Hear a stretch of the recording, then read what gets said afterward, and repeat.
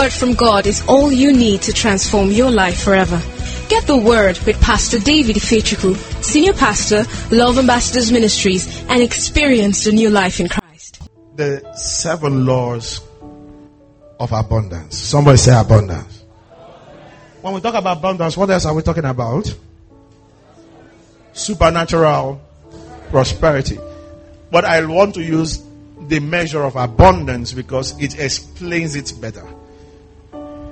What men call waste, God calls prosperity. God's prosperity is always in an overflowing measure. Praise God. Hallelujah. Wave your hands if you're here. Now, we've taught the first law. We say the first law is what? Are you here with me now? All right, let's do this together. The first law is what? The law of what? We worked on that on Saturday afternoon, and we worked on it again this second service. We worked on it again. That is how important it is. It's the first and it's the most important. It's not coming first because it's the way we wanted to number it. No. Without it, no other spiritual law functions. Now, if you want to have just money, you don't need to spiritualize it. There is nothing spiritual about money. Money is carnal. If you want to have money, there are natural laws that bring you money. And every of those natural laws can be explained in just 3 things. Which is what work? Hard work. So once there is smart work, hard work, and productivity, there is going to be money. Whether you're a believer or not. Whether you're a pagan, whether you're from a Muslim, whether you're doing it rightly or wrongly. Whether it's armed robbery or engineering. Is somebody hearing what I'm saying? So stop coming to the altar and praying for money. It's useless. It's useless. Stop praying for money. Why are you praying for money? You're praying for money and there are people who don't believe in God that are having it. Come on, wake up. There are laws. You apply those laws, you have money. But money is not supernatural prosperity. But in supernatural prosperity, wealth is inclusive. So we say money is like butter, but supernatural prosperity is like the whole cake. There is a lot more in that package than money. And the wealth that is part of supernatural prosperity is not even just cash. It's dominion through wealth. So somebody has money. And by that money, many daughters are violated. By that money, people get drunk. By that money, different things happen because he has money. By that money, he's now afraid. By that money, crime increases in the society. By that money, every vice increases in society. Another person has money and many are turned to righteousness. People are delivered. Thanksgiving goes up to God from many quarters. People are healed. Children are given another opportunity at life. So, the same cash, but not really the same thing. That's the blessing. Somebody say the blessing. The blessing. Another one uses money to build a house. And all he has is a house. From one trouble to another. Find house that even runs from. Another person builds a house. But the blessing gives him a home. His children surround his table as olive plants. The place becomes a citadel of God's glory. People are sick and they walk into it and they get healed. Some places you walk in, you see buckets of drugs. Some houses you walk in, you see Bibles, worship songs. The day we saw my mother and my sister visited and they left it. Panadol. My wife showed me. You remember the day we were cleaning the room? It was so strange. We're like, hey. She said, can you see? We started looking at those drugs. The empty sachet. We were laughing. Jesus Christ. Now I give people drugs. I'm not preaching against drugs. I send people to hospitals. or we live above it. Someone shout the blessing. Shout again the blessing. So the first law, the law of love. The second law, the law of what? The law of source. That's the revelation of the fatherhood of God. Somebody say with me, God is my source. Not man. God is my source. Not my economy. Not any nation's economy. I have lack of nothing. We did that, and I'm not going to teach that. Lord, I resist that temptation. Third law. Some people are happy now. The law of faith. The law of faith. Write these scriptures down. Acts chapter 26, verse 17 to 18. We're going to read them. Acts 26, 17 to 18. Romans chapter 5, verse 1 to 2. Hebrews chapter 6, verse 11 to 12. Galatians chapter 3, verse 13 to 14. Acts 26, 17 to 18. Romans 5, 1 to 2. Hebrews 6, 11 to 12. Galatians 3, 13 to 14. Now, you can continue writing. The same way you stand in faith for salvation is the same way you stand in faith for your prosperity. How many of you can remember how you got saved? If you're saved, shout it aloud with all boldness. I am saved. I'm saved. How many of you can remember? Did you change before you got saved? No. You heard the gospel. And then you open up your heart to the gospel. You believed it and you responded. Is that right? Even sometimes when they were praying for you, you may not have felt anything. The shape of your nose didn't change. The color of your skin didn't change. Your height didn't change. Their salvation was a little dramatic. To some, it wasn't dramatic. Some said they felt this. Some said some didn't feel anything. Me, I didn't even know when it happened. Because all my life I was born in a godly home. So I'm a godly offspring. And I've always heard about Jesus and how he died for us. We went through, so I can't tell you, but I can tell you the day I came into the realization. So I can't tell you that it is this day. I know that I grew up knowing Jesus. I grew up knowing that he's the Son of God. I grew up loving God. But during my teenage age, I veered off, trying to be bad. Have you ever been raised godly and sometimes you wish you will experience what others? I just wanted to be bad. And then I came to that age at the age of 17 and getting into my 18 years. And I had an experience with God. But I can't tell you that's the day I got born again. Because I've always known I was a godly seed. Though you can't put an experience to traditionalize this thing. God has 1,000 ways he relates to people uniquely. Is somebody hearing what I'm saying? Wave your hands if you're here. Are you sure you're here?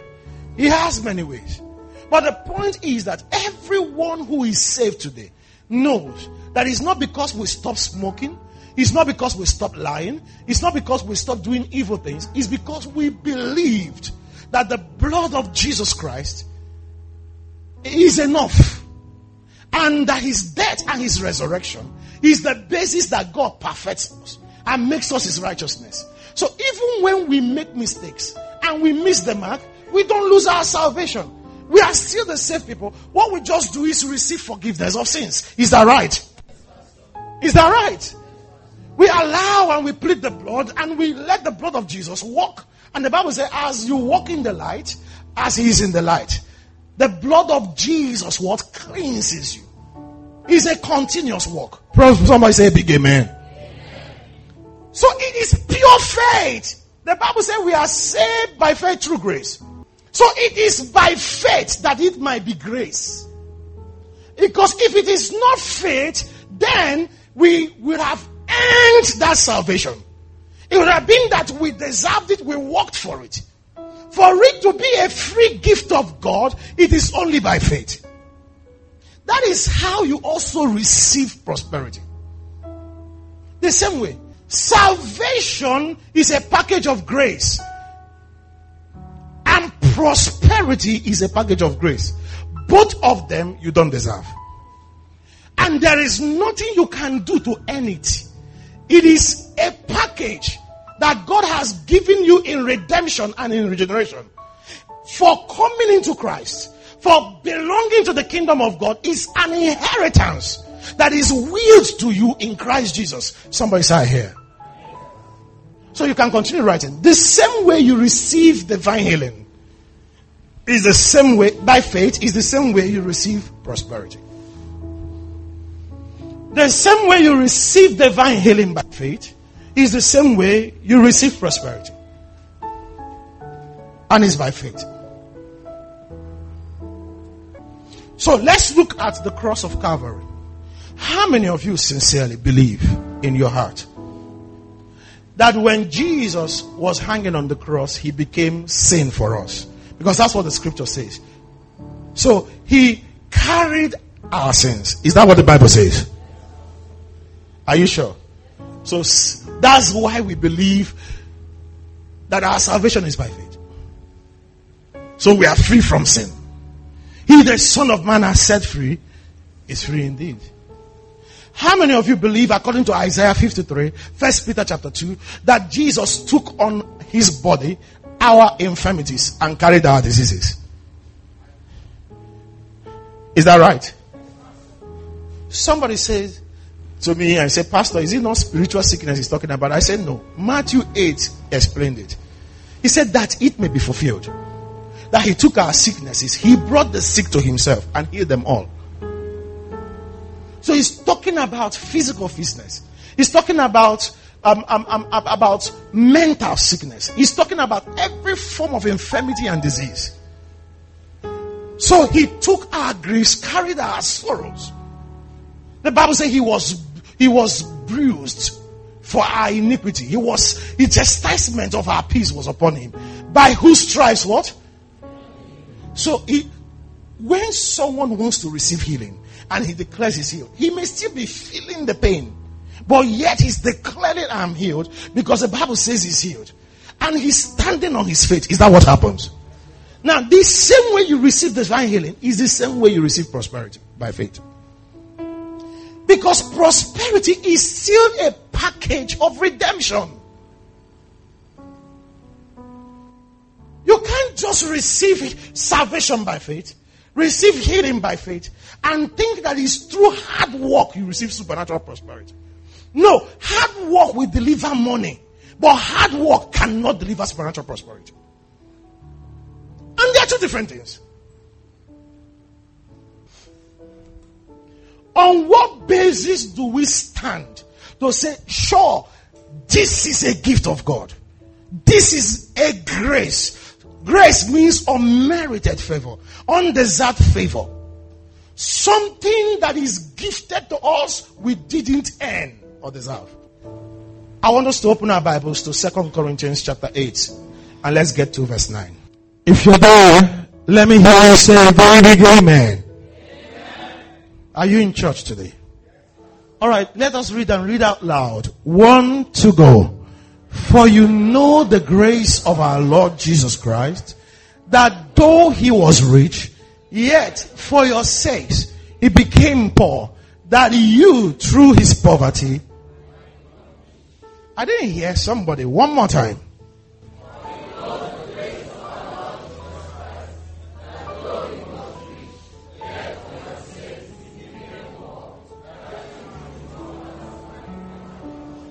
So though he was righteous, he became the Lamb of God that takes away our sin. He became sin. 2 Corinthians 5:21. He who knew no sin, he was righteous. He became sin that you and I might become his righteousness in Christ Jesus. 1 Peter 2:24. He took on his body every of our infirmities. Isaiah 53. Bore our sicknesses, that you and I, through and by his stripes, might be what? So he took our infirmities that we might be healed. He took our sins that we might be free from sin. We might become righteous. He took our poverty Somebody told me, no, it's spiritual poverty that he's just saying. Spiritual poverty. I said, you don't understand what spiritual poverty is. Spiritual poverty means the spirit of poverty. And it also is manifested in lack, retrogression, barrenness, stagnation, death in every form. If you trace it from the origin, as it was in the beginning and what happened in the beginning, you can perfectly understand what is happening. Sin was not there in the beginning. It was not so. It was Adam that introduced sin to mankind when he obeyed the serpent. Is that right? Before in the beginning was there sickness. Did the Lord make it so? What brought sickness? The cause after sin. Before then, there was no poverty. There were no struggles. God gave man work but not struggle. What is struggle? You're putting in more effort than required, yet not harvesting what is needed. There is a mystery in Genesis when you read the course. The Bible said he gave everything for food.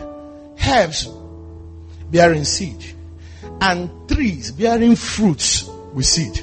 But when he cursed the ground, he only gave him herbs alone for food. It means you will never reach the peak